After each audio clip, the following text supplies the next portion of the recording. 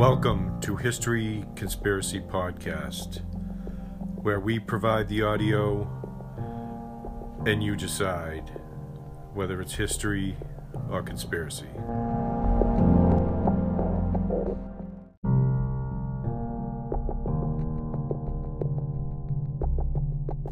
If you would like to support this podcast, you can go to paypal.com and donate any amount to History Conspiracy Podcast at gmail.com. Thank you for your support.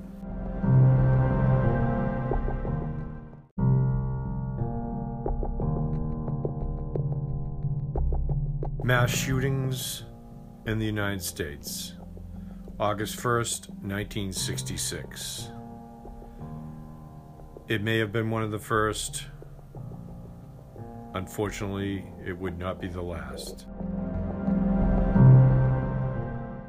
The time is 5:30. David Brinkley is on vacation. I'm Chet Huntley. For an hour and a half today, the normally placid university and capital city of Austin, Texas, was held in the grip of a terror which began in killing and ended in killing. A maddened former Marine, a 24-year-old student in the architectural school named Charles Whitman, first killed his wife and mother in their home. Then he fled to the top of the University Tower, a 27-story building, and from there shot to death at least 13 other people and wounded at least 31. The carnage did not end until police ended Whitman's life with several bullets. Here is a report from Neil Speltz of KTBC-TV, Austin. A Marine veteran who was an expert marksman shot and killed 10 unsuspecting noontime strollers on the University of Texas campus today, and then he was cut down an hour and a half later by an Austin policeman. When the shooting ended, 30 others were seriously injured. And then the bodies of the alleged sniper's mother and wife were found in his apartment, both dead. The tally at this hour is 13 dead, 30 wounded, and that figure includes the death of the man police say did the shooting. The sniper, identified as 24-year-old Charles J. Whitman, started shooting from the observation deck of the 27-story tall University Tower. He fell moving targets blocks away. The terror-filled 90 minutes started at 5 minutes before 12 Austin time, and it was 1:22 when policeman Ramiro Martinez shot Whitman. Victims were cut down on the west and south sides of the campus as the sniper zeroed in on his targets with unerring accuracy. Those who were felled with bullets from the high-caliber rifle were pulled to safety as soon as possible by officials and passers-by. Others crouched in terror. Heavily armed Austin police, sheriff's deputies, highway patrolmen, and Texas Rangers converged on the campus and began returning the sniper's fire. But he was well entrenched, and he had a fantastic vantage point of the entire area. Reporter Charles Ward was on the scene as the gun battle raged. He described what was happening and then interviewed a Vietnam veteran who risked his life to pull the victims to safety.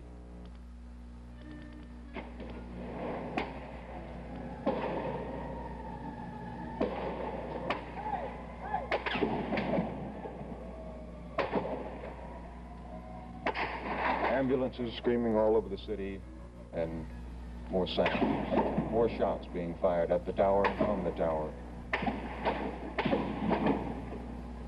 On the mall, maybe an empty carton of shells.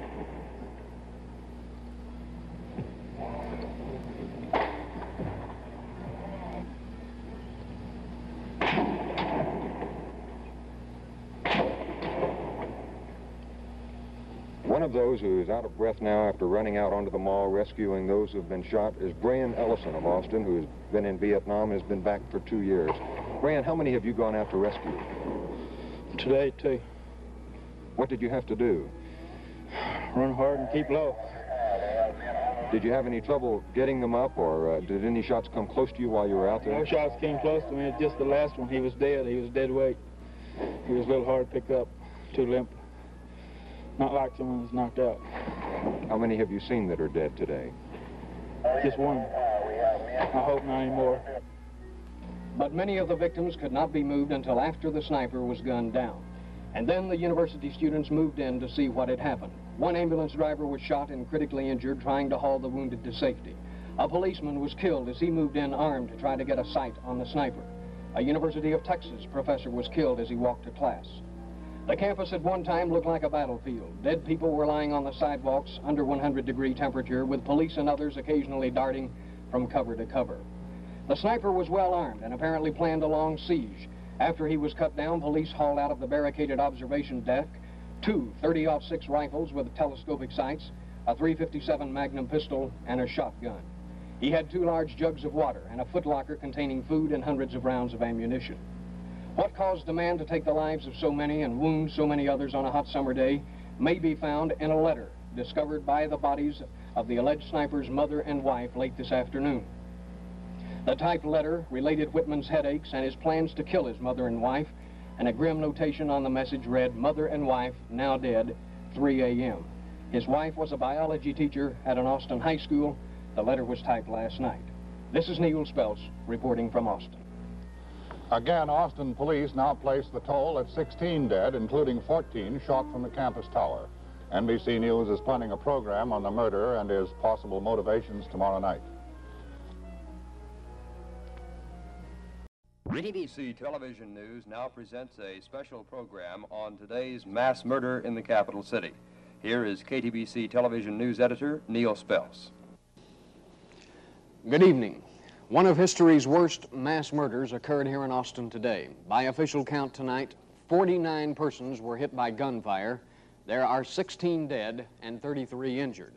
It started last night when a man reportedly killed his wife and his mother. That same man apparently rounded up an arsenal and supplies this morning and then went to the observation deck of the University of Texas Tower.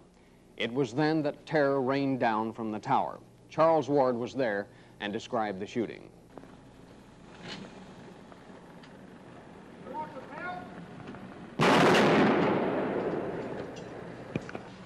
There must have been a hit that last time.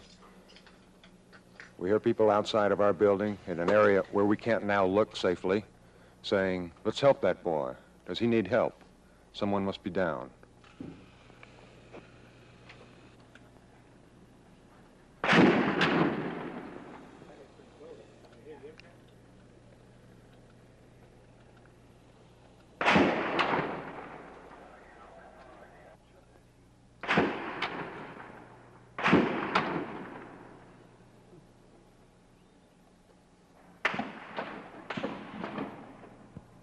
Maybe an empty carton of shells.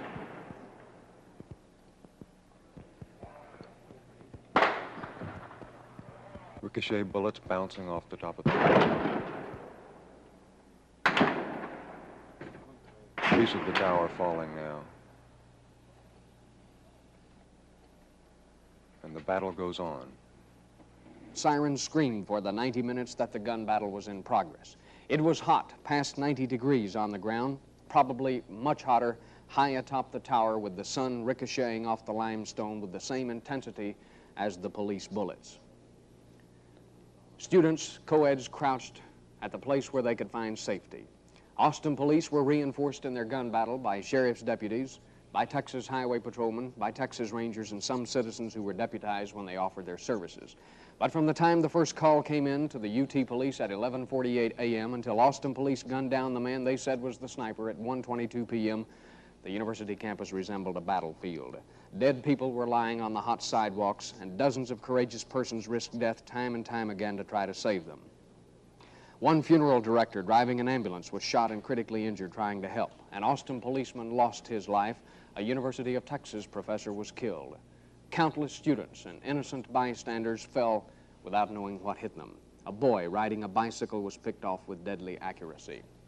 Time and time again, men risked their lives to try to save others, and this man shown here hauling a dead man to safety was one such man. Charles Ward talked with him after he got back. One of those who is out of breath now after running out onto the mall rescuing those who have been shot is Brian Ellison of Austin, who has been in Vietnam and has been back for 2 years. Brian, how many have you gone out to rescue? Today, 2. What did you have to do? Run hard and keep low. Did you have any trouble getting them up, or did any shots come close to you while you were out there? No shots came close to me. Just the last one. He was dead. He was dead weight. He was a little hard to pick up, too limp. Not like someone who's knocked out. How many have you seen that are dead today? Just one. I hope not any more. But there were more. many more, and the full impact of today's tragedy still has not been felt because the magnitude of the crime is practically impossible to comprehend. Charles J. Whitman, a 25-year-old Marine veteran who earned a sharpshooter rating while on active duty. He was identified by police as the sniper. He was shot down on the observation deck by 2 city policemen. The policemen were aided by an Austin man, Alan Crum. The story of how they ended the 90 minutes of terror was told this afternoon at a news conference held by Austin Police Chief Bob Miles. Jack Bowserson was there.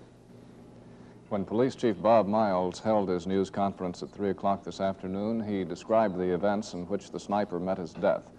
Patrolman Romero Martinez worked his way into the building where he found Alan Crum, an assistant manager of the University Co-op, and they were armed with a rifle. Martinez deputized Crum, and they took the elevator to the 26th floor along with another officer.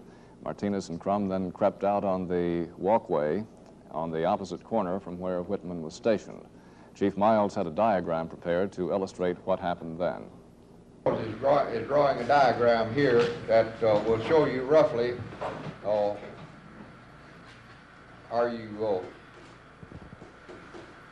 which is north now, Bill? This is north. Okay. South, east, west. Martinez came out here and crawled around at this point. That's the roof over there. This is That's the perch, elevator. looking down on top of the thing. Up here is the bell. This is the wall around the inner part of the building here. The bell is above here. Martinez came out and went around the east side crawling. Crum came out and went west this way. And as the subject was sitting here leaning back this way with his gun pointing this direction. As Martinez rounded this corner here, he saw him with his gun in this direction. He knew Mr. Crum was coming this way, and he had to come around the corner at the same time. Yes. Martinez fired from here, from this point here. As he was northwest. As he swung his rifle toward him, he fired. As he saw him leveling the rifle, pointing the rifle in this direction, and knowing that Mr. Crum was here. He was pointing the rifle at Crum when Martinez fired. And Martinez would come around this way. So Martinez fired, and the reign of terror came to an end. The rifle that Whitman was aiming was a military surplus carbine, one of an arsenal of 7 firearms that were found in a footlocker that Whitman had hauled up with him. Besides the carbine, there was a 6mm Remington Magnum equipped with a 4-power scope sight, a 35 caliber pump rifle, plus a 12-gauge sawed-off shotgun, 2 handguns, a .357 Magnum and a 9mm Luger, and another gun that was later discovered on Whitman's body. There were other supplies and weapons in the footlocker: a hammer, a hatchet, 2 hunting knives, one a large bowie knife with a bone handle, gasoline, rags, a large supply of nylon cord, cans of pork and beans, a loaf of bread, a large can of water, and lots more ammunition. There was also a transistor radio. When we saw it at the station, the dial was not tuned to any station, but police speculated that Whitman may have been tuned in to a play-by-play report of the consternation he was causing as he perched there for an hour and a half this afternoon. The man here beside me is Alan Crum. He was deputized to go up on the tower with the 2 policemen who ended the gun battle. Mr. Crum, could you tell us how you happened to be in the tower building in the first place? Well, I became involved in this when I looked out of the co-op windows and saw a boy shot across the street. I went across the street to investigate because I thought it was a small fight. And as I stepped out the door, I heard the sound of shots. And Officer Martinez and myself and Officer Day started up the staircase where we worked our way up to the next floor, and we began to search the offices up there. Where we found 3 more people. And one of these gentlemen, his family was in the corridor, and they had all been shot. Now, the people on the 26th floor were not hurt, but the people... No, sir. The next half flight of stairs up was where this man had shot them all in the corridor. When did you finally locate Whitman? It was quite a few minutes because we worked our way up. We thought perhaps he might be in this corridor, and we didn't know the building. I had to work rather cautiously.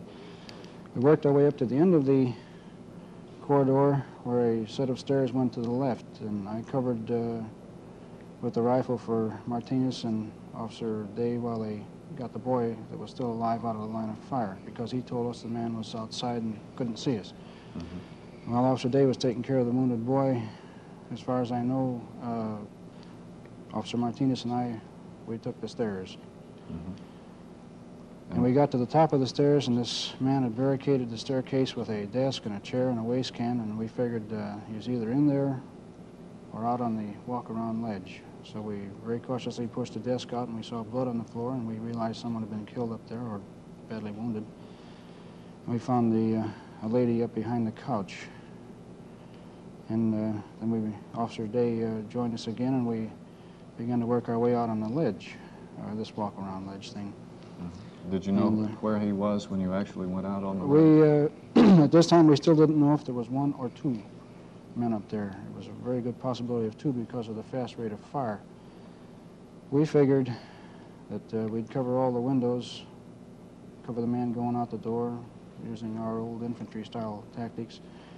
Officer Martinez went out first. I covered the east and south windows. He covered the door and the west windows. He went out, and they covered as much as he could also. And then we got Martinez out the door. He covered the north walk and the west walk, and I got out the door, and they came out, and they went to the northeast corner. I stayed in the southeast and worked my way slightly up the path there, and they made contact with him first. And I thought I heard him running southwards on the west walk, so I fired one shot down the walkway into the wall to try to stop him there. And again, it sounded as if he had reversed his direction and ran back to the northwest corner, where he ran into the other officers from the northwest corner, excuse me. And they were in the northeast corner, and the firefight resumed, and they terminated it right there. As soon as the word of the sniper's attack came in, reporter Joe Roddy rushed immediately to Brackenridge Hospital. All afternoon long, he maintained a vigil there, sorting out the names of those who were dead and those who were wounded. Here's his report. Those reported dead by the police department, verified by our hospital reports from the several hospitals that the victims were taken. We have prepared a menu board for you to read them as we read them here for you on Channel 7 News. At dead on arrival, the persons shot by the gunman apparently in the early morning hours of this morning, the wife of the gunman, Mrs. Charles Joseph Whitman, 23 years old, at 906 Jewel. The body is at Wilkie Clay Funeral Home. The gunman's mother, Mrs. C.A. Whitman, her age at the moment not available. Services pending at the Cook Funeral Home. Her body found in a downtown apartment house at 1212 Guadalupe Street. Now we will look at the list as prepared by Brackenridge Hospital officials. Dead at the hospital, 23-year-old Thomas Ashton, a resident of Redlands, California, a Peace Corps trainee. The body is at Wilkie Clay. 33-year-old Robert Boyer, a resident of 3305B Hampton Road, a professor last year at the University of Texas.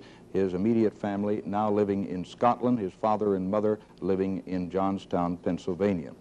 Dead on arrival at Brackenridge Hospital was 18-year-old Thomas Ekman, a resident of Barcelona, Spain.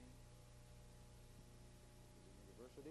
A student by the name of Della Martinez, a resident of 2515 Rio Grande here in Austin, but from Monterrey, Mexico, and her mother, Mrs. Morena Martinez of Monterrey, were both treated for minor injuries from fragments of shells, perhaps from a ricochet, and released from the medical center at the University of Texas.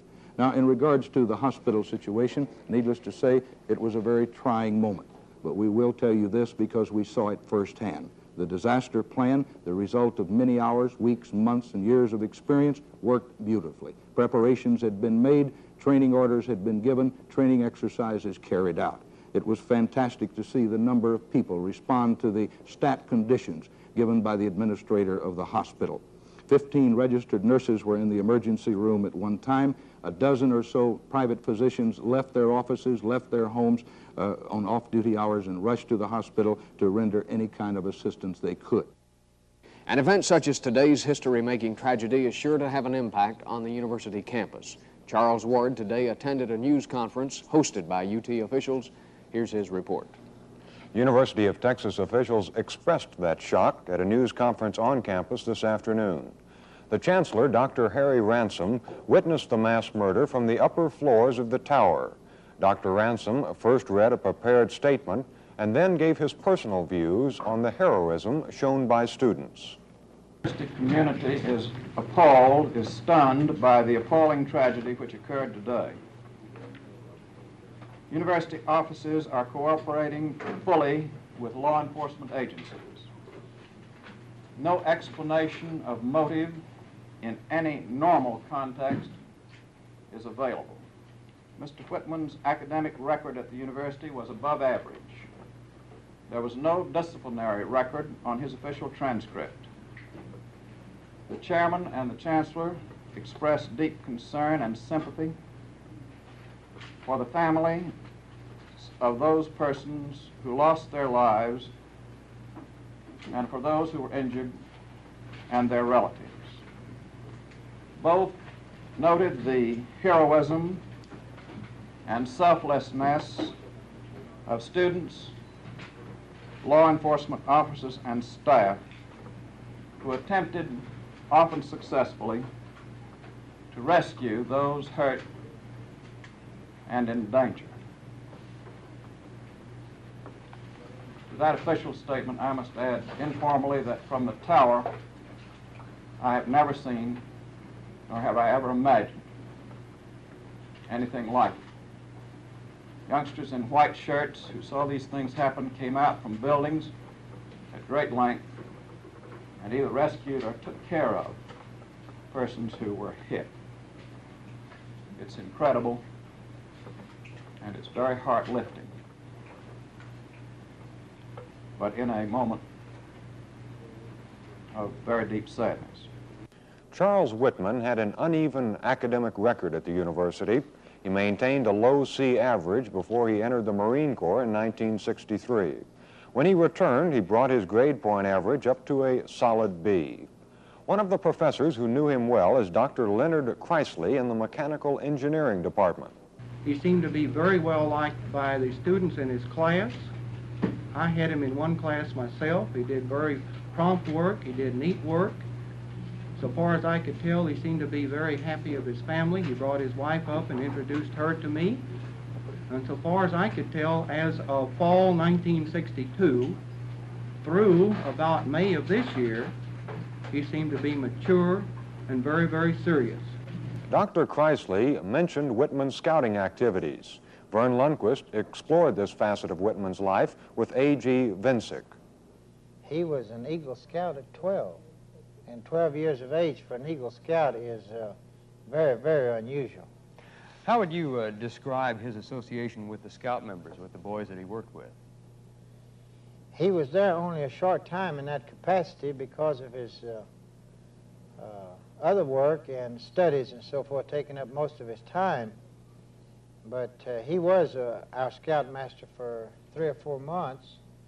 And during that time, we just all loved him. I mean, he was good. He was good to the boys. He worked the boys. He took them out on campouts and worked them and took 5-mile hikes. And he was just a typical scouter. Whitman's life was also tragic in the effect on his wife and mother. As you know, both were found dead when the police moved into their follow-up investigation of the shooting. Darrell Davis went to the homes of the 2 women and came back with this report. The bizarre and disturbing incident of the sniper was followed very quickly by the discovery of the body of Whitman's wife at their home at 906 Jewell Street in South Austin. And almost simultaneously in another part of town, Whitman's mother was found murdered. Mrs. C.A. Whitman's body was discovered in her residence at the Penthouse Apartments, 1212 Guadalupe. At the Whitman home, Lieutenant Merle Wells talked with newsmen about the discovery and about a note the man had written. In this letter, he said that he was going to kill his wife and mother to save them the embarrassment of what he was about to do. That the reason for him killing them is that he has been having severe headaches and has been to a psychiatrist. And he said that about himself? Yes. No, I don't. What is the condition of the house right now? It's very neat and clean, and it's not anything out of order. She's lying in bed on her back. She has 3 stab wounds instead of 2 as we thought at first. And we think that they were caused by that large hunting knife that was with the stuff up at the tower. The 23-year-old wife, Kathleen, was a biology teacher at Lanier High School. She was working for the telephone company this summer. Police were tipped off to the killings when they learned Whitman had called the telephone company this morning to report that his wife would not be at work. At a news conference this evening, Police Chief Bob Miles said both the mother and the wife had been shot. Investigators at the scene, as was included in the film interview, told newsmen the wife had been stabbed 3 times. The discrepancy of these reports apparently can be put as the result of the simple and complex, confused situation. Chief Miles said the typewritten note left by Whitman requested an autopsy on himself to see why he did it. In the note, he said that he would kill. Whitman grimly typed out the reason for killing his wife, to save her embarrassment. About his mother, Whitman wrote, "If there's a heaven, Mother is there. If there is no heaven," he said, "she's resting now after living 25 years with my father, who I hated with a mortal passion." And then on the apparently carefully typed out letter, a handwritten scrawl, 3 a.m., wife and mother dead. 9 hours later, the massacre from the tower would begin. Here again is Neil Speltz. KTVC newsmen Phil Miller and John Thawley were shot at several times today by the sniper as they moved around the campus to try to ferret out what was going on. Thawley actually rescued some of the wounded victims in between shooting film to record what was going on. Miller helped load the dead city policeman into an ambulance. Here's Miller's report on what he went through as he covered today's story. I pulled over to the curb just south of the West Mall entrance and got out of the car. Joe Lee, one of our photographers who came with me, ran to the side of the architecture building while I ran across Guadalupe and got down behind some cars. Joe and I had heard firing as I parked the car, but it seemed sort of far off in the distance. But as I ran behind a car, the shot from the rifle sounded like it was almost in my ear, and I could hear the bullet ricochet. In all honesty, I still didn't realize just exactly what was going on. But some of the students crouched behind the car with me said the rifleman really was on the tower and had the whole campus pinned down. When I asked if anyone had been hit, someone said 5 people that he knew of, including a little boy on a bicycle. I ran inside one of the stores on the drag and made my first report for Radio 59, noting that occasionally someone would run from one shelter to another, but the running was always sporadic, in short bursts, like on an open battlefield. I went back down the steps and saw a policeman making his way along the wall toward the steps leading to the mall. There might have been more than one patrolman, but all I saw was one. I wanted to get to him to try and find out what the police were going to do. I kept close to the wall, but the policeman, I guess he thought he was sheltered by the trees above the wall, was walking sort of crouched over, but the sniper could see him. I yelled at the policeman, but he didn't hear me, and I was just about 10 yards away when I heard the rifle on the tower, and the patrolman fell to the ground. I don't know how that guy saw the policeman, or even how he could have shot him, but he did. I learned later it was Billy Speed. A girl was fairly close to me, and she just kept saying, "He shot the policeman. He shot the policeman." I went back to the steps. Some more students ran up. The other officers moved Speed to some shade, and then we all carried him back near the entrance to the post office, where we put Speed in an ambulance. I can't remember how I got to the Catholic Student Center, but I do remember going over a fence through someone's backyard and hear the rifle fire again and a whine through the trees. There were some people in the backyard huddled against a garage, I think, but when that rifle fired, I really cleared that fence.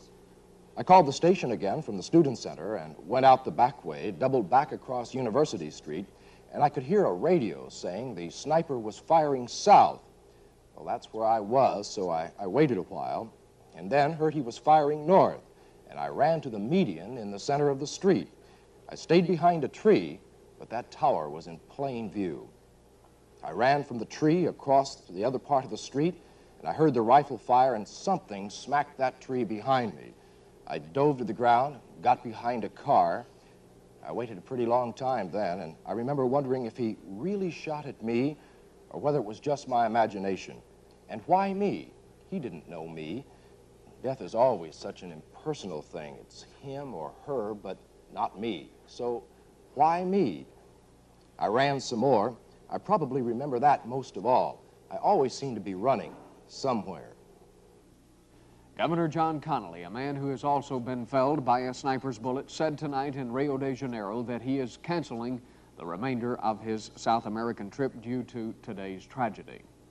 Patrolman Ramiro Martinez was at home cooking steak when he heard the reports of the shooting on the radio. He rushed over in his car. As he arrived, 6 persons were lying on the mall. He found 4 bodies in the tower. Martinez and others rushed in on the tower deck and shot Whitman down. Dr. Harry Ransom at the University of Texas announces that all summer classes at the university will be suspended tomorrow. Classes will resume Wednesday. Campus flags will fly at half-mast during this week. The story of the sniper is not ended. It's not ended for the families who have loved ones to bury and loved ones to care for.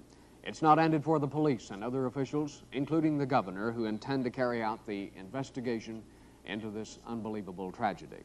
And it's not ended in the quest for facts. For most of Austin, the events of this day have been more than any could comprehend. This is Neil Spells. Thank you and good evening. This has been a news special produced by the KTBC TV News Department.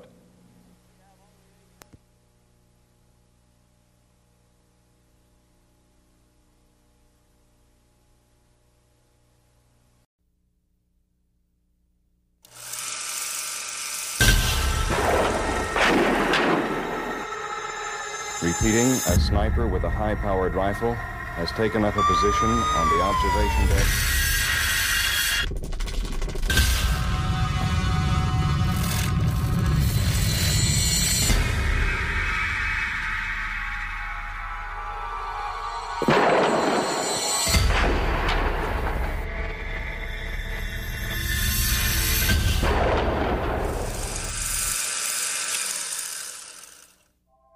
On August 1st, 1966, 25-year-old Charles Whitman climbed to the top of the University of Texas Tower and in just 96 minutes shot 45 people before 2 Austin police officers brought him down. The night before ascending the tower, Whitman brutally murdered his wife and his mother. In doing so, Whitman committed what was then the largest mass murder in American history. Charles Whitman was the first in a number of ways. He was the first person to take his guns and go to school. The final tally was grim. In less than 24 hours, Charles Whitman caused the deaths of 17 people and horrifically wounded 31 others. The mass killing spree left an indelible mark on the state's flagship university and the residents of its capital city. In an age before Columbine, before Oklahoma City, before 9/11, Charles Whitman was America's first domestic terrorist.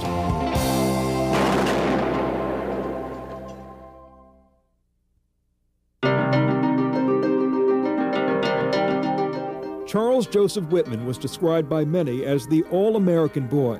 Growing up in Lake Worth, Florida, he became an accomplished piano player. At the age of 12 years and 3 months, the youngest Eagle Scout in the world.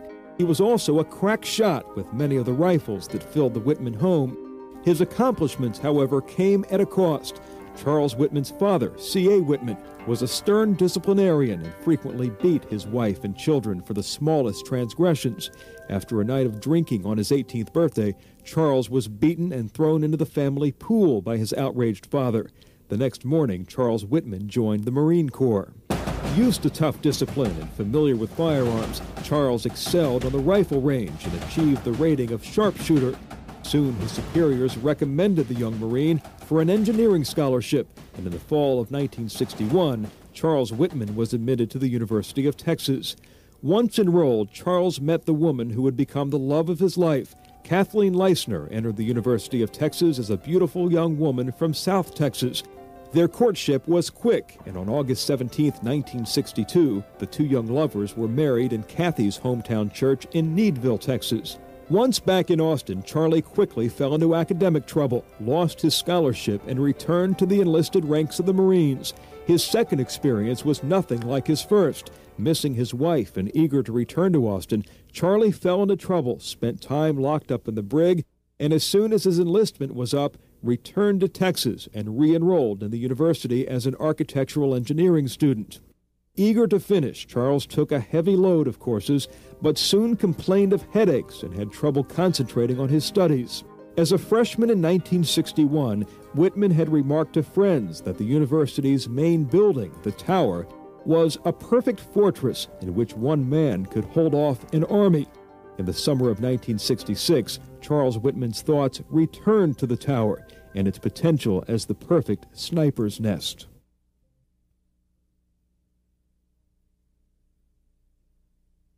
Charles Whitman was leading a very stressful and tormented life. It developed into anger. The incident that probably brought about his final decision to die, but to take a lot of people with him before he did it, was when his mother and father separated in February or March of 1966.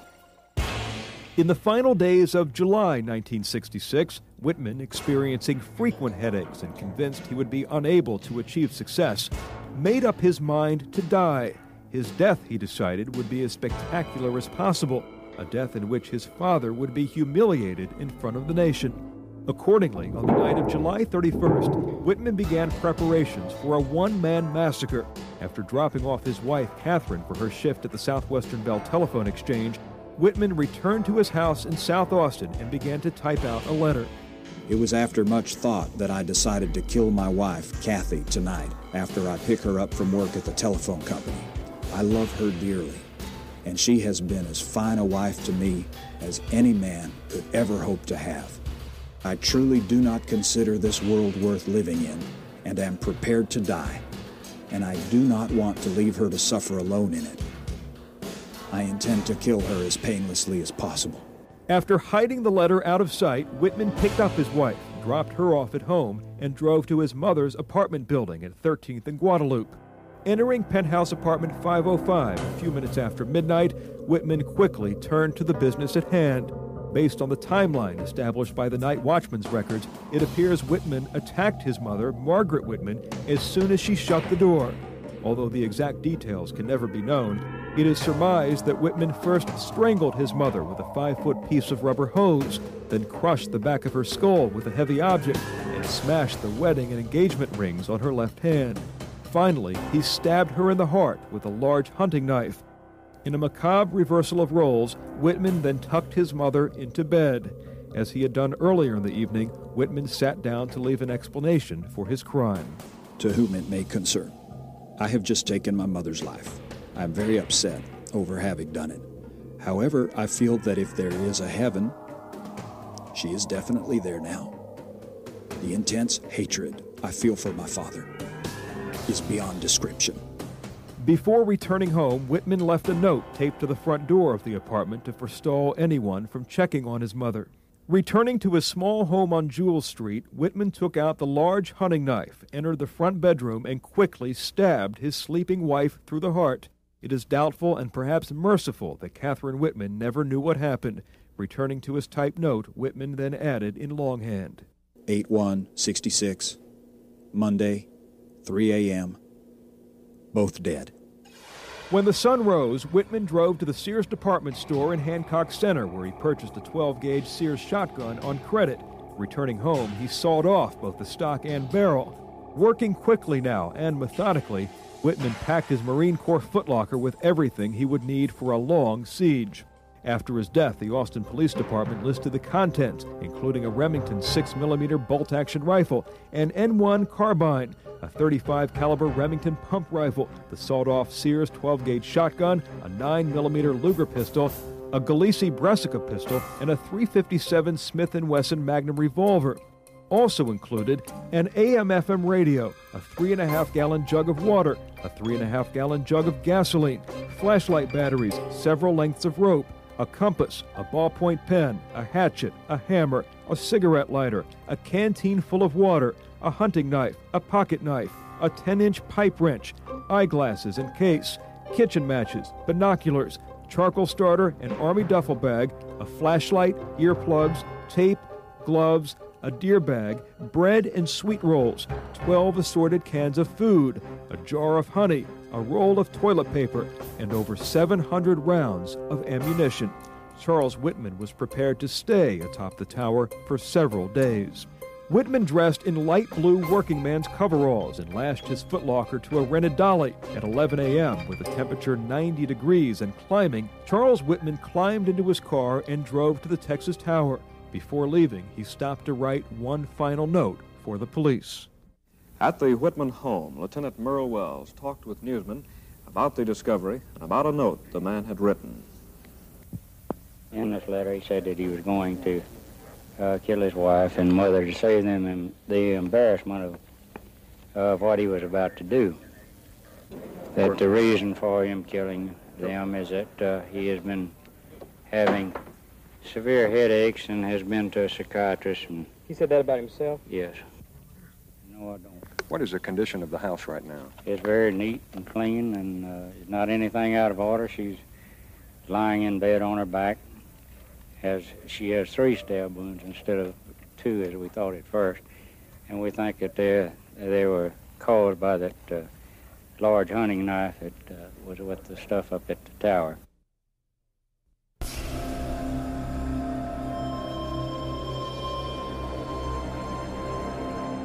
Arriving at the tower, Whitman parked at the base of the building, rolled his dolly into elevator number 2, and began the 30-second ride to the 27th floor.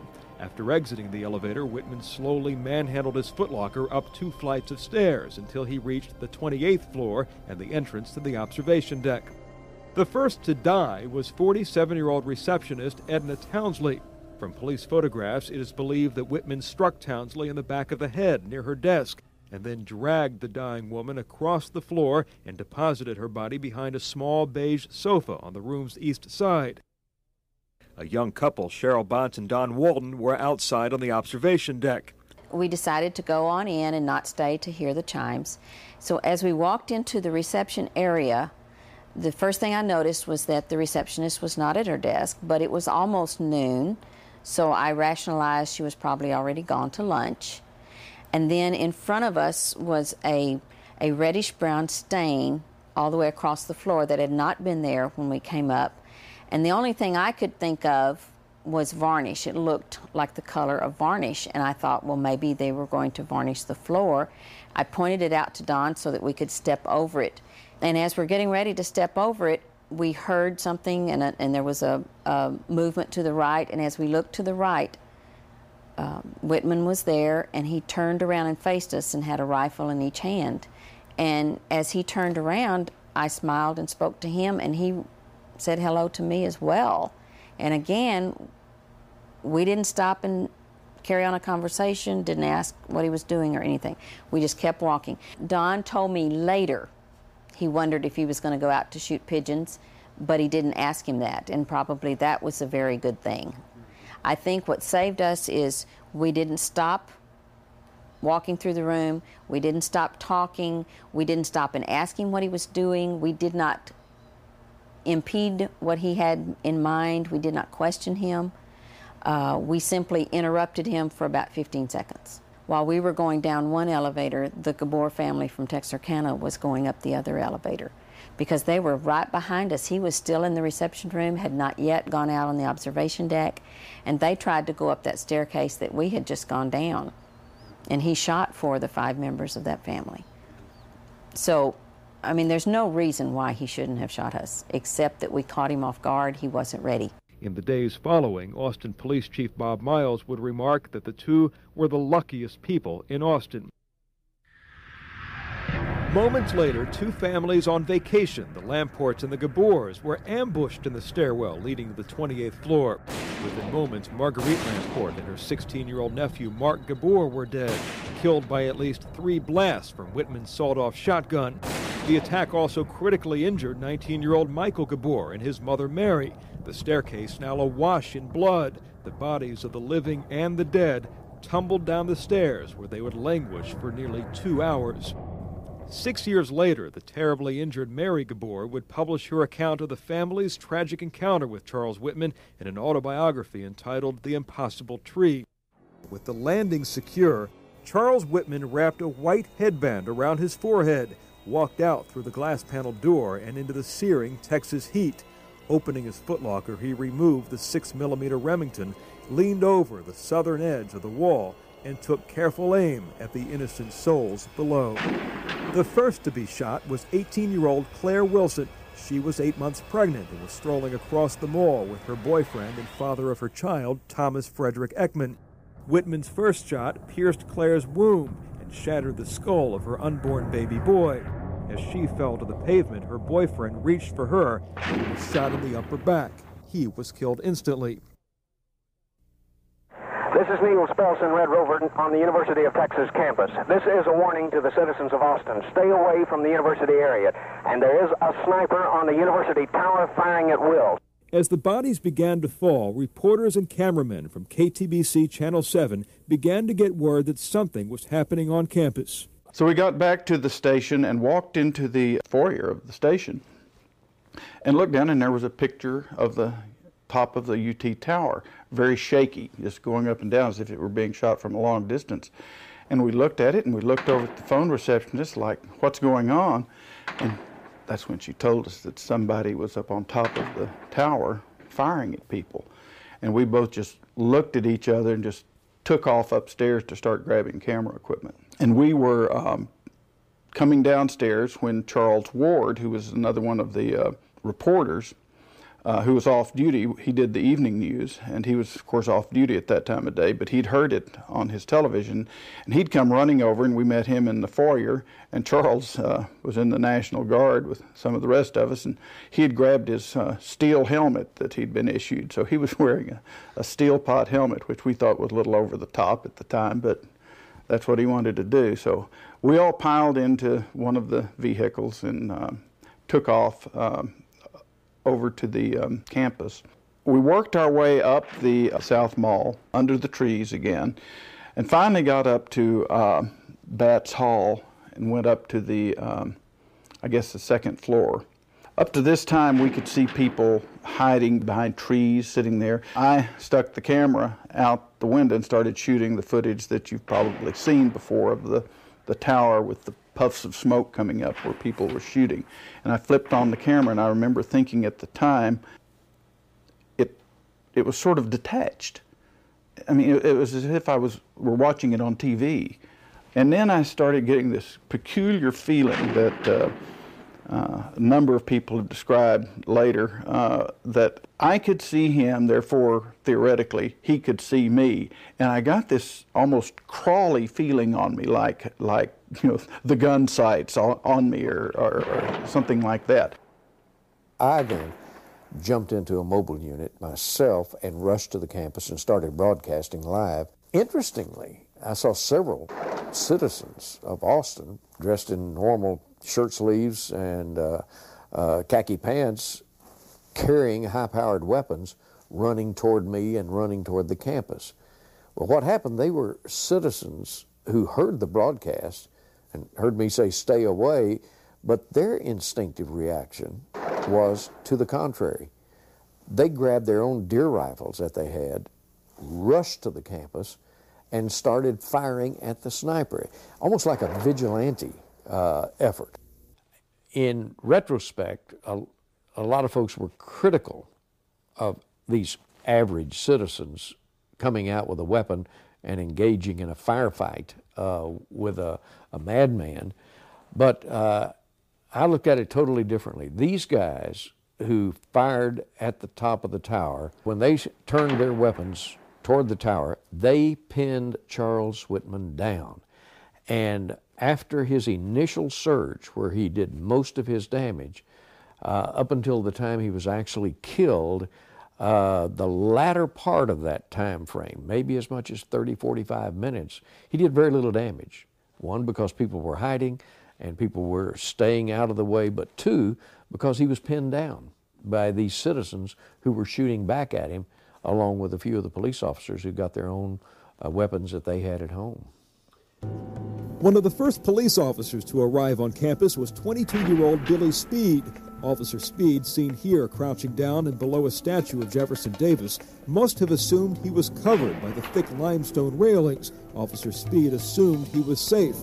But Whitman, warming to his game, proved him wrong. Whitman's first shot missed, but a second round hit Officer Speed in the shoulder and tore into his chest. Students frantically tried to help the officer. He was loaded into one of the first ambulances to arrive, taken to Brackenridge Hospital, but was dead on arrival. In the days following, KTBC produced and aired a 30-minute special on the Whitman murders. With Neil Speltz in the anchor chair, the program featured this interview filmed live during the shooting. Countless students and innocent bystanders fell without knowing what hit them. A boy riding a bicycle was picked off with deadly accuracy. Time and time again, men risked their lives to try to save others, and this man shown here hauling a dead man to safety was one such man. Charles Ward talked with him after he got back.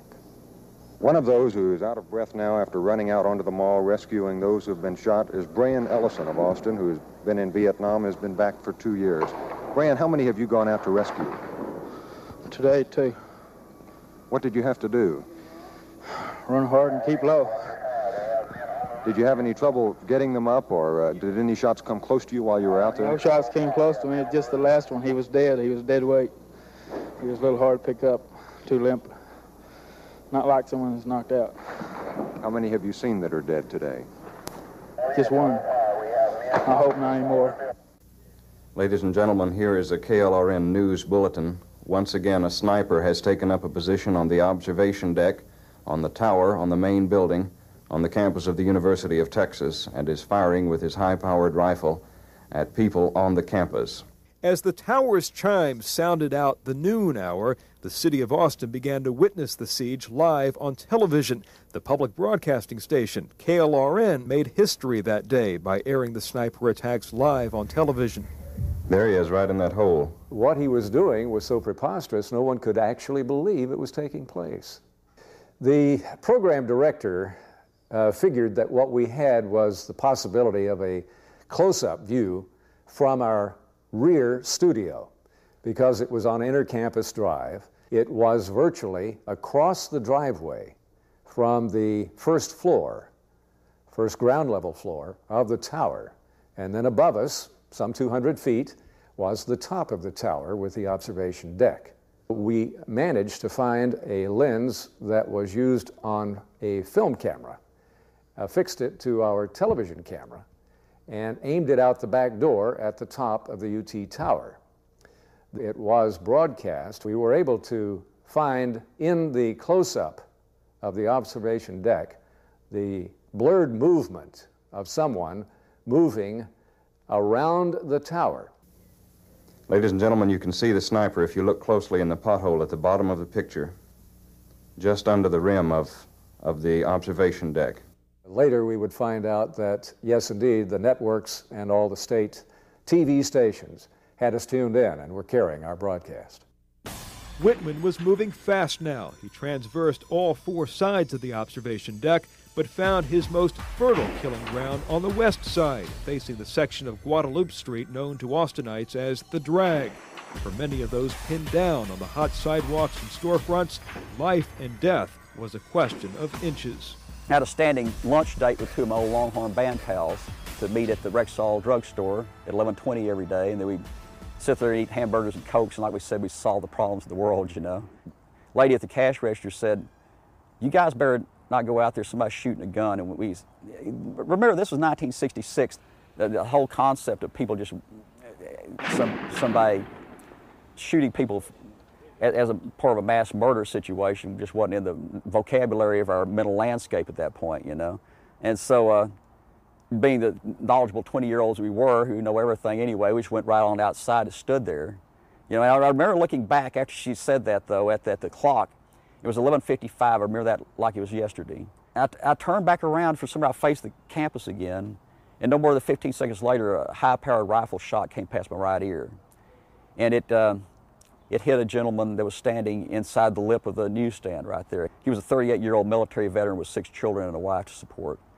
And I didn't realize he'd gotten hit at that point because we were too busy running back inside the drugstore.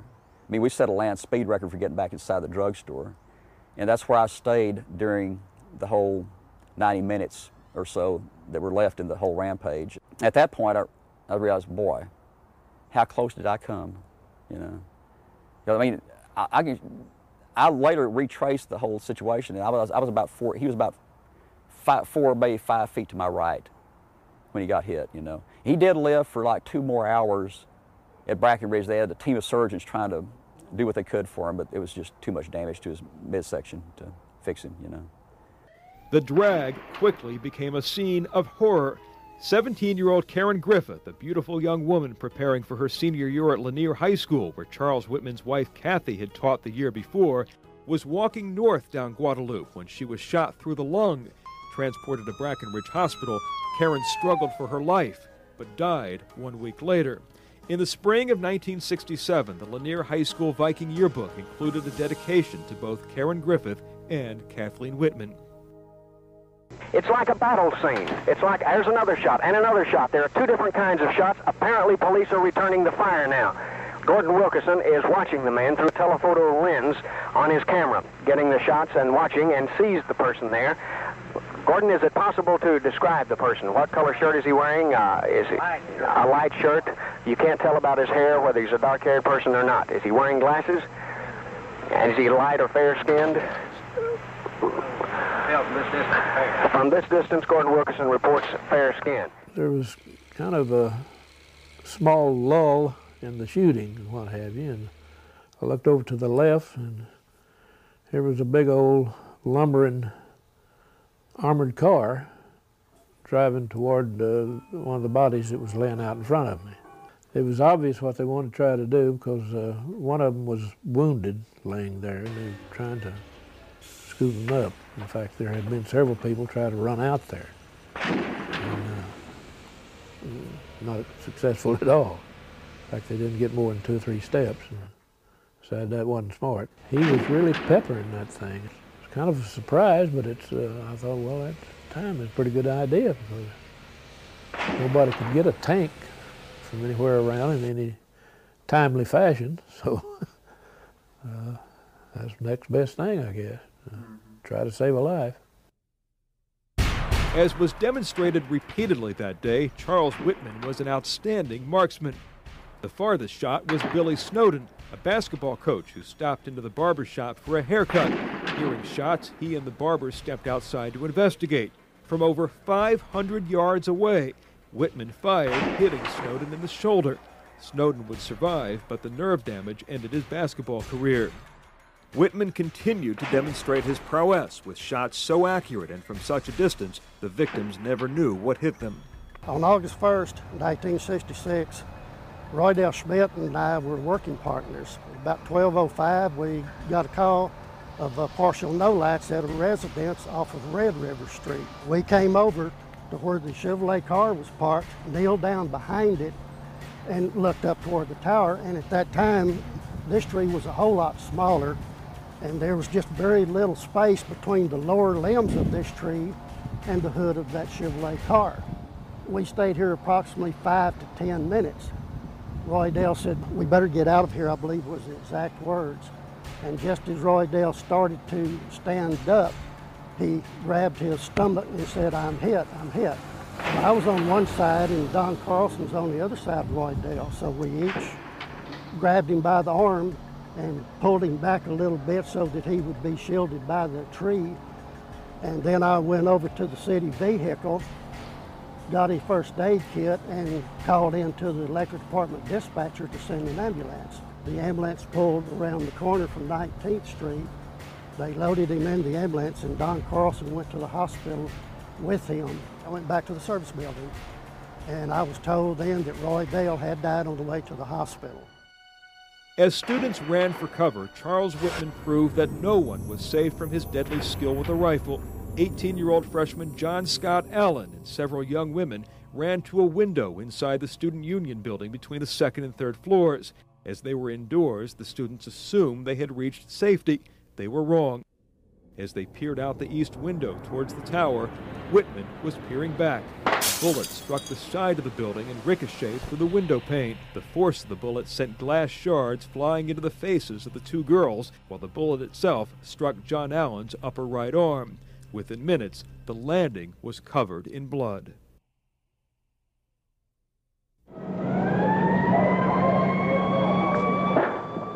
This is an eerie situation. The sirens have not stopped screaming since we arrived on the university campus.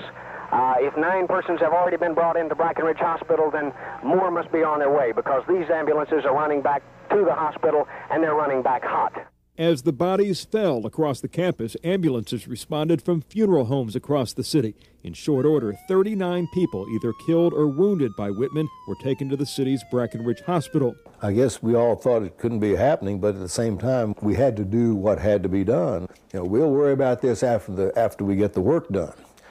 But right now, we have to attend the patient. I myself pronounced 4, maybe 5 patients dead. The wounds were so obviously mortal.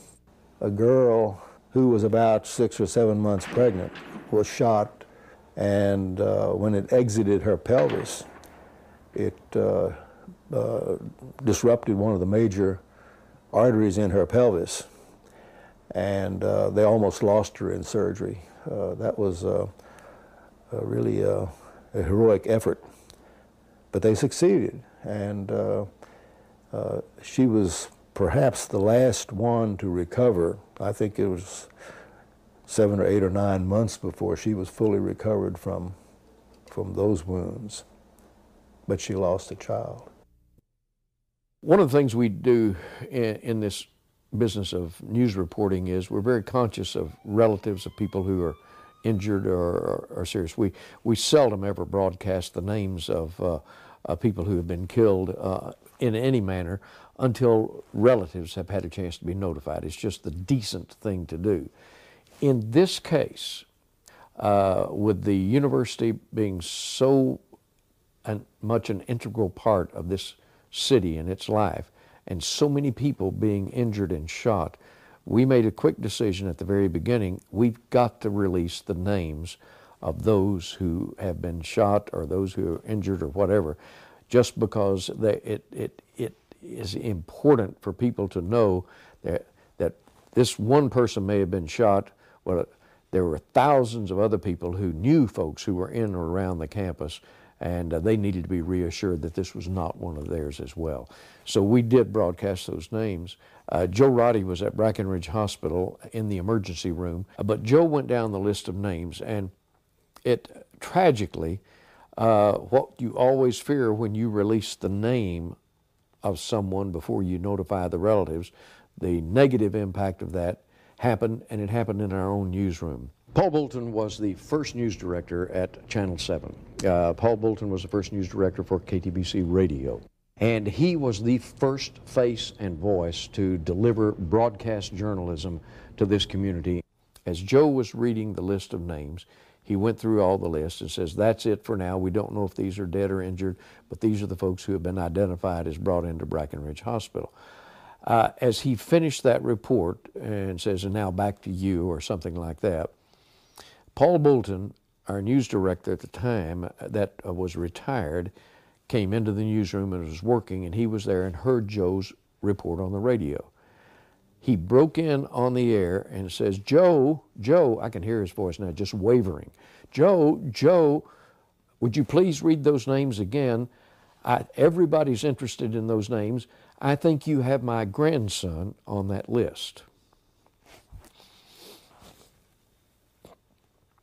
It was his grandson. Joe read the list again and went through it, talked about it, and said, as he went down the list, he didn't know it. He didn't know the grandson's name. His grandson was his namesake grandson. It was Paul Bolton Sontag, and it turns out that Paul Bolton Sontag and his girlfriend, Claudia Rutt, were getting ready to enroll at the University of Texas as freshmen. They graduated from high school in Austin, and they were walking down the drag, going into the co-op, buying books and items that they needed for the fall semester when they were both shot and killed.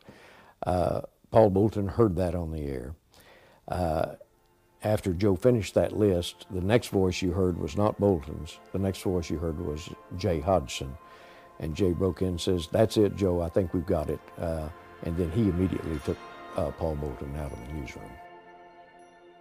In the aftermath of the Whitman murders, city leaders realized the funeral home drivers were inadequately trained in emergency care. In the months following the murders, the city of Austin created the Austin Ambulance Service and the Modern Emergency Medical Services, or EMS, as it is known today, was created.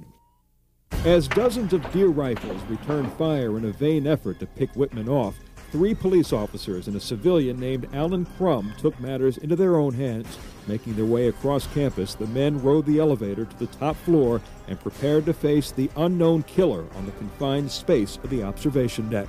As I was going up the elevator, I decided, hey, this is getting pretty serious, because you could still hear all that fire, all that shooting. You know, it was kind of muffled in the elevator, but you could still hear it. Then, a good Catholic that I was, I decided to say an act of contrition, which is a prayer that I was taught to say in case imminent death is probable, that this way atone for your sins, and maybe the pearly gates will be open for you. You know, so I said this prayer as I went up. When I reached the 27th floor, of course, I had my gun out, and the elevator door open, and I was facing Jerry Day's pistol, and this other man had a white shirt on and had a rifle, and they were pointing it at me, and I was pointing the gun at him, and so it's just King's X. We smiled and let out a sigh of relief, and I got out there. So a gentleman came out, and he had a white shirt on, a pair of white shoes, and he was bloody, and the white shoes were bloody, women's shoes. And he said, "That SOB has killed my family up there. Let me have your gun, I'll go kill him." And we had to, Jerry and I had to wrestle with him to restrain him, because he wanted to get our weapons, and we couldn't have a distraction like that. So we wrestled him to the next elevator, and we pushed him inside the elevator, and Jerry had to restrain him and hold him, and we sent Jerry down with him to get him out of the way. And I started going up when the man with the rifle said, "Where are you going?" I said, "I'm going to go look for the guy." And he said, "Well, you're not going by yourself." He says, "I'm coming with you." And boy, I felt so happy that he volunteered to come with me, because at that time I felt pretty lonely, you know, but now that he was at my side, I was happy, ready to go. So there's only one exit, and that's a glass door on the southeast corner. He had the dolly that he had used to transport all that materials up there. He had it propped against the door. I pushed and really had to do a lot of effort before I could push the door back, and the dolly went over, and he clang, clang, clang, clang, you know. And so I stood there at the door, cracked it open, and I was waiting with my pistol. I thought he'd come to investigate the sound, but there was so much rifle fire that I guess he didn't hear it. For some reason, I turned around, and that was Houston McCoy was behind me. He had a shotgun. He had come up and come out. He's a tall guy. He's over 6 feet tall. And he was standing kind of straight up with his head down. And I had to motion to him with my hand, give him some hand signals to get down. And it didn't seem like he comprehended, but a couple of rounds hit above his head, you know, a couple of feet up there. And I think he got the message then, because then he got down. Then I finally saw the sniper sitting in a sitting position, aiming his rifle at the southwest corner. And right away I thought, that civilian has left his position and he's aiming at him, he's going to shoot him. So I fired a shot at him, and I hit him on the left side, and he jumped up to his feet like a cat, and he was trying to bring that M1 carbine to bear down on me, and I just kept advancing and shooting, and I hollered at McCoy to fire, which he did. McCoy hit him with a shotgun, and it just kind of spun him around. My gun was empty at that time. I dropped my gun, I reached and got the shotgun and blasted him one more time as he hit the deck. And that was the end of it. Chief Miles had a diagram prepared to illustrate what happened then. Is drawing a diagram here that will show you roughly,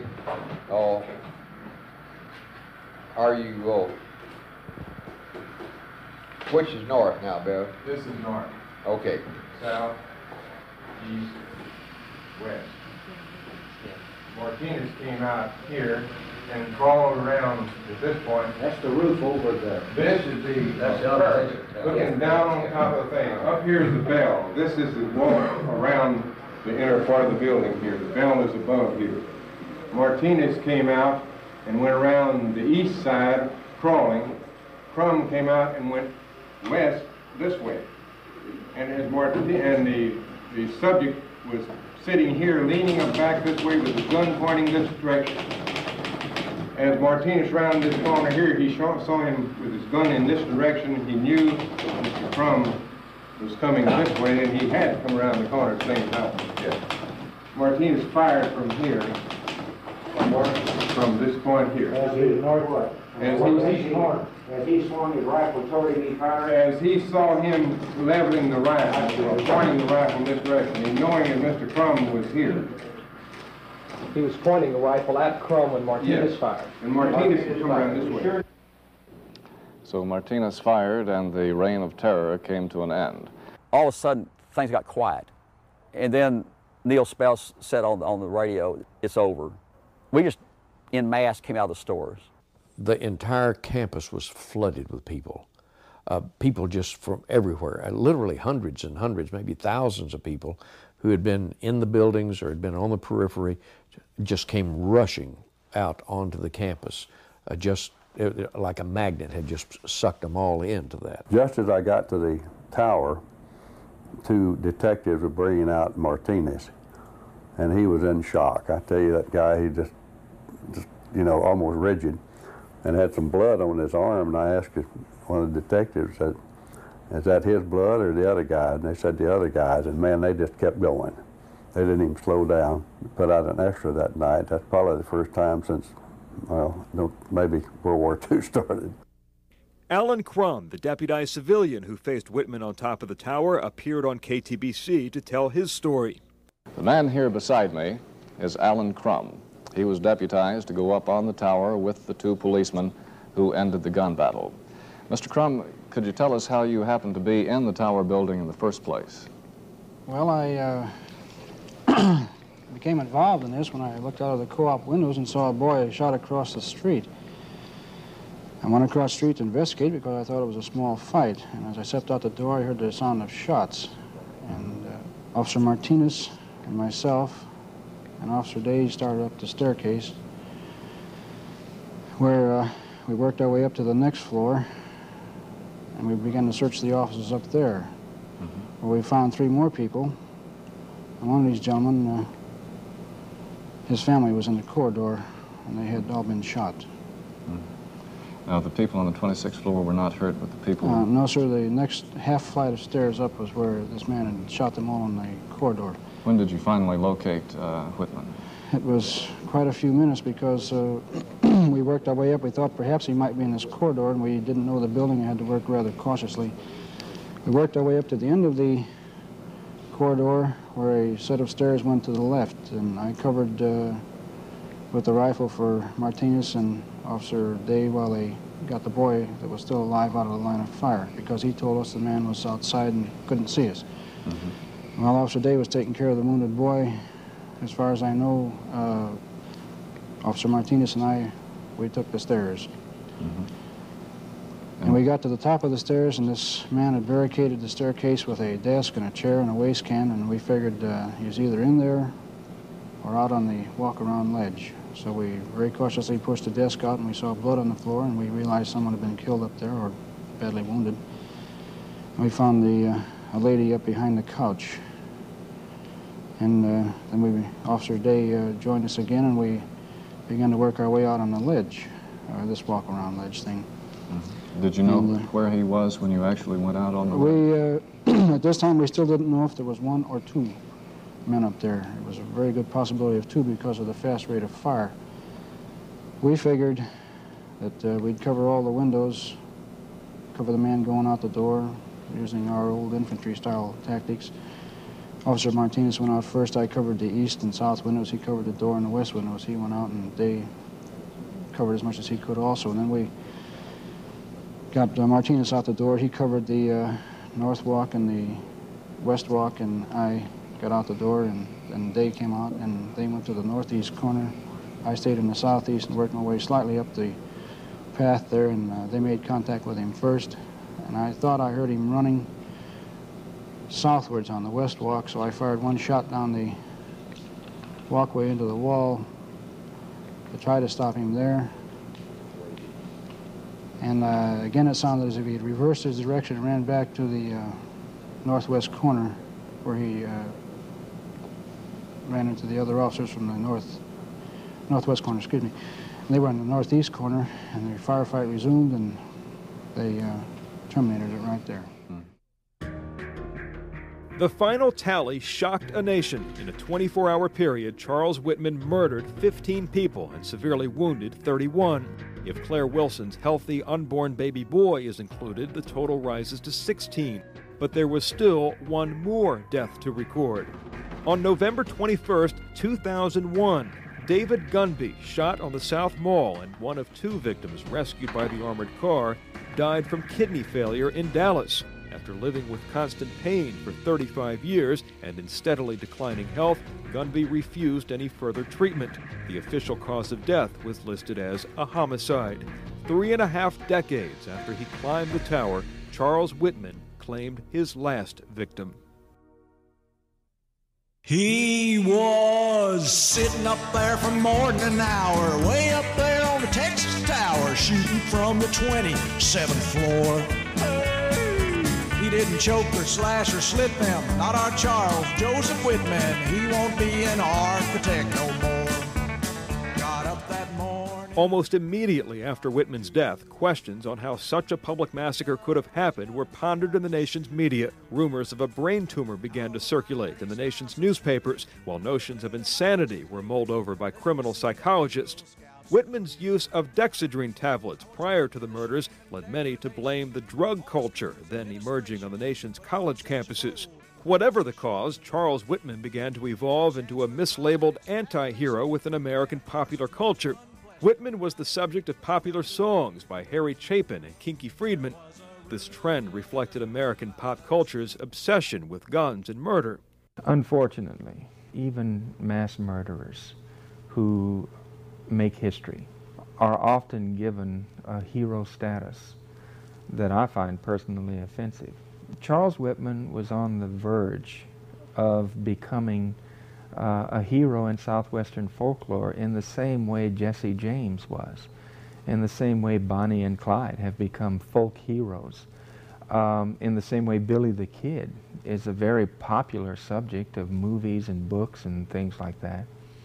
And in those cases, historians failed us because they allowed folklore to take over history.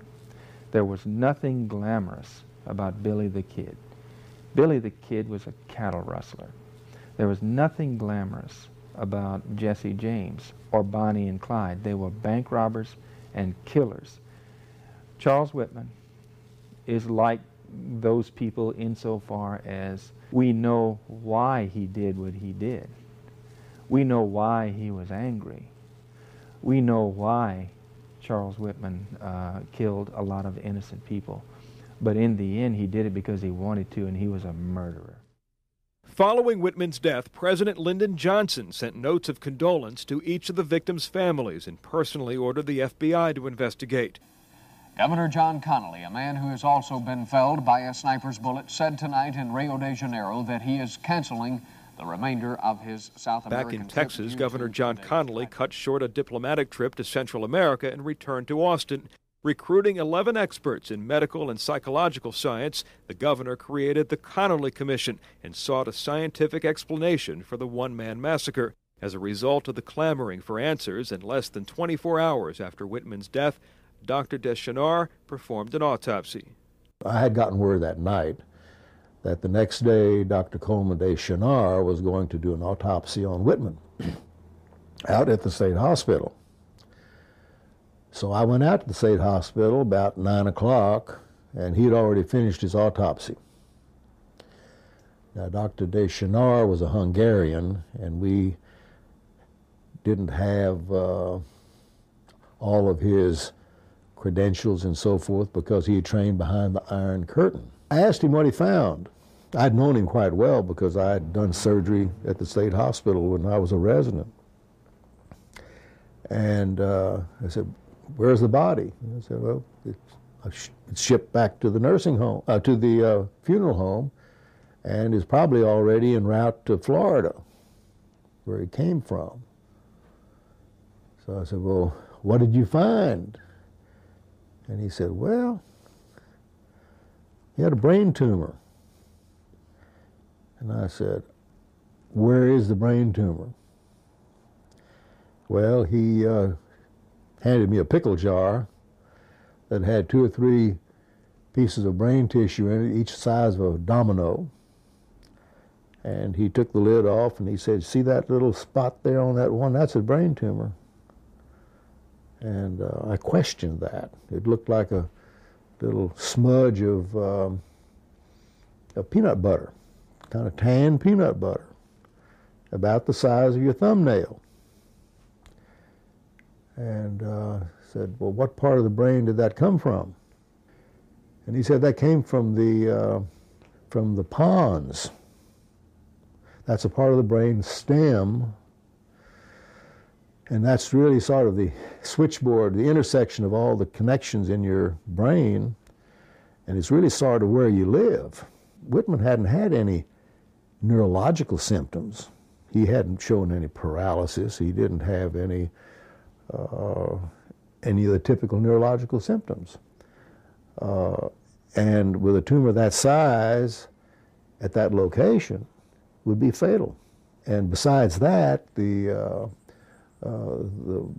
segment of the brain that controls behavior and stability versus instability, psychological stability, instability, is in the frontal cortex, in the front of the brain, not down in the brain stem.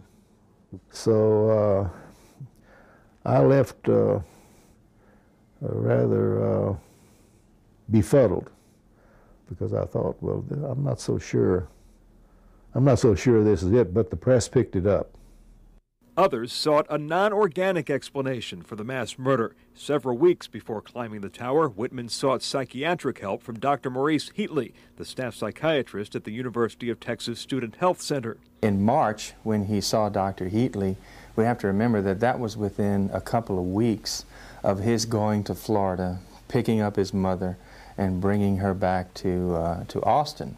So he was a very tormented young man, and there's no question about that.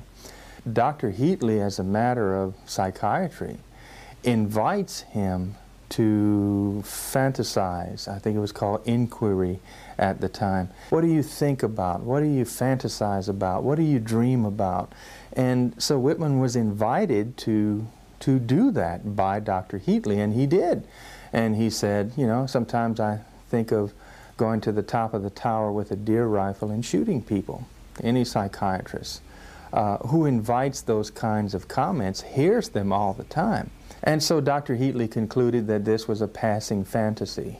And, you know, you could even argue that it was that, because that happened in March, and the tower shooting didn't happen until a few months later, on August 1st. Everything Heatley wrote is right. He was oozing with hostility. I mean, we know that. There's no question about that. Dr. Heatley has gotten a bad rap, in my opinion, because he did the appropriate thing. He asked Whitman to come back, and Whitman didn't. Mr. Whitman's plate was very full. He had a heavy course load. He had a marriage to support. He was a busy, sort of driven man with great accomplishments from the past. Eagle Scout at the age of 12, and that sort of personality can feel lots of pressure to do things.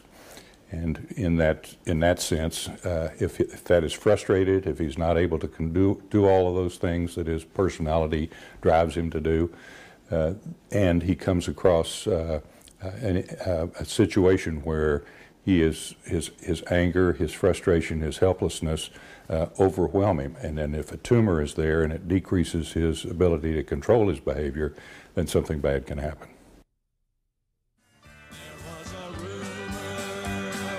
Tumor nestled at the base of his brain. He was sitting up there with his 36 Magnum, laughing wild as he bagged him. Who are we to say the boy's in? Who are we to say the boy's in? Who are we to say the boy's insane?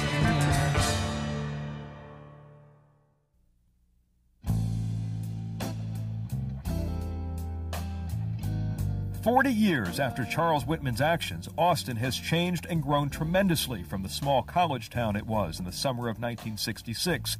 But surprisingly, almost all the physical locations tied to the murders still remain much as they were on that hot August day.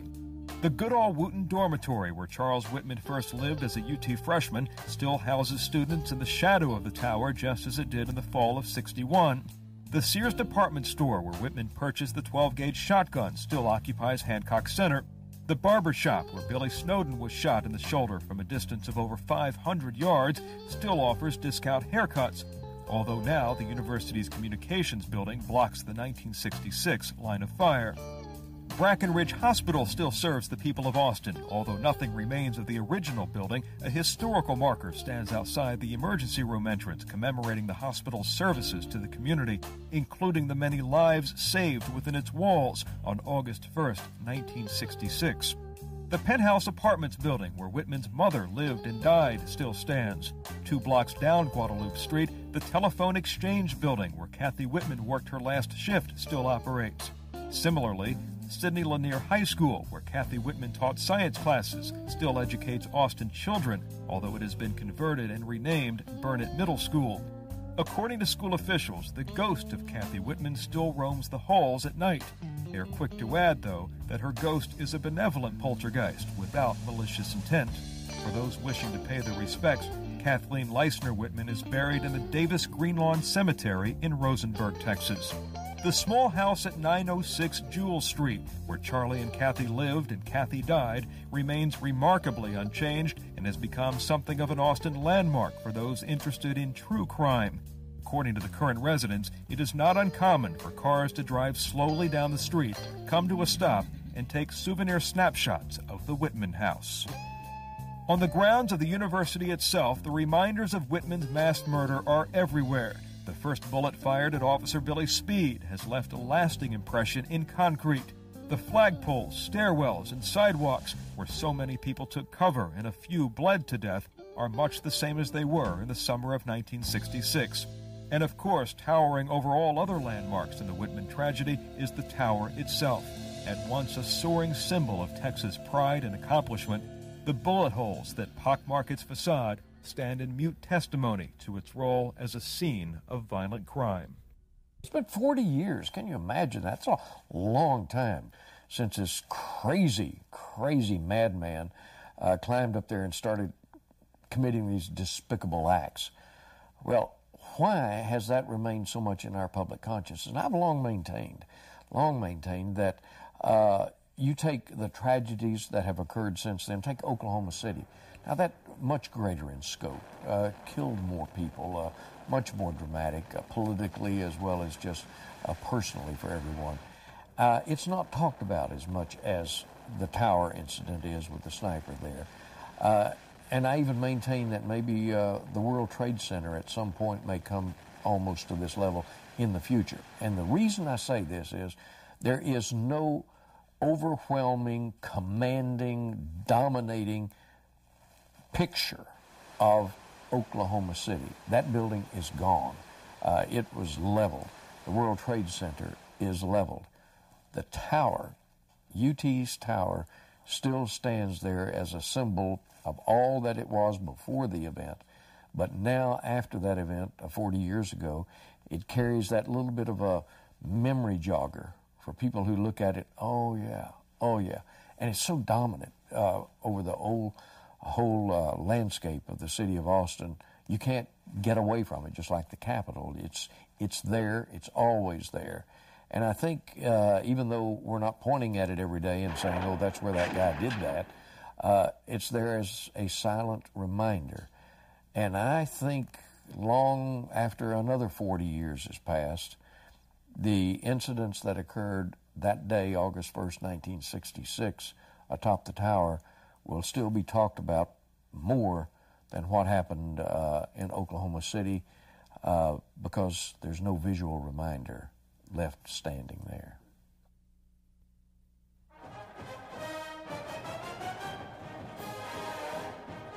Despite the national notoriety of the Texas Sniper, the observation deck remained open to the public until 4 people over a 6-year period committed suicide by jumping from the tower's heights. Exasperated university officials finally voted to close the deck permanently in 1974. For the next 24 years, the deck remained off limits until Larry Faulkner was sworn in as the university's new president in 1999. I settled very early on the idea of reopening the tower, even before arriving at UT as president, and I believed it was a very important thing for us to undertake. Well, it was evident to me that we wouldn't be able to reopen the tower unless we addressed the security issues. I believed that it wouldn't be possible really to get the regents persuaded to reopen it unless we made it literally impossible for the acts of the past to reoccur.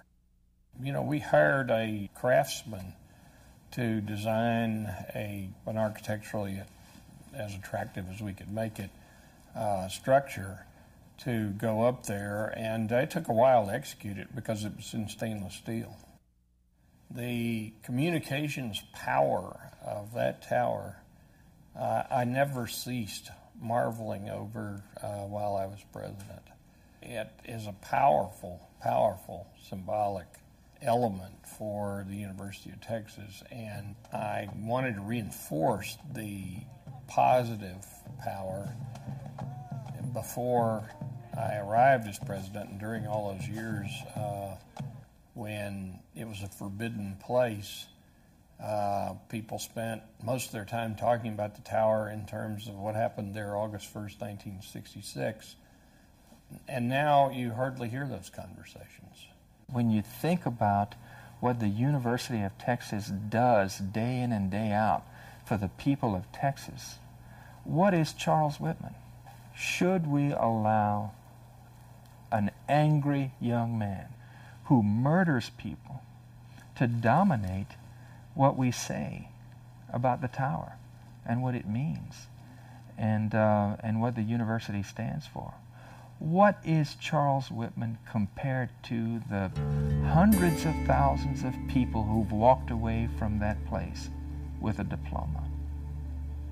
The university's tower was built to symbolize pride and academic achievement in striving for success and for dedicating oneself to be the very best. Charles Whitman defiled that symbol, unable to handle life's everyday obstacles to provide for his family or achieve worthiness in the eyes of his abusive father. He chose a coward's path. In the eyes of Texas, Charles Whitman was simply a killer.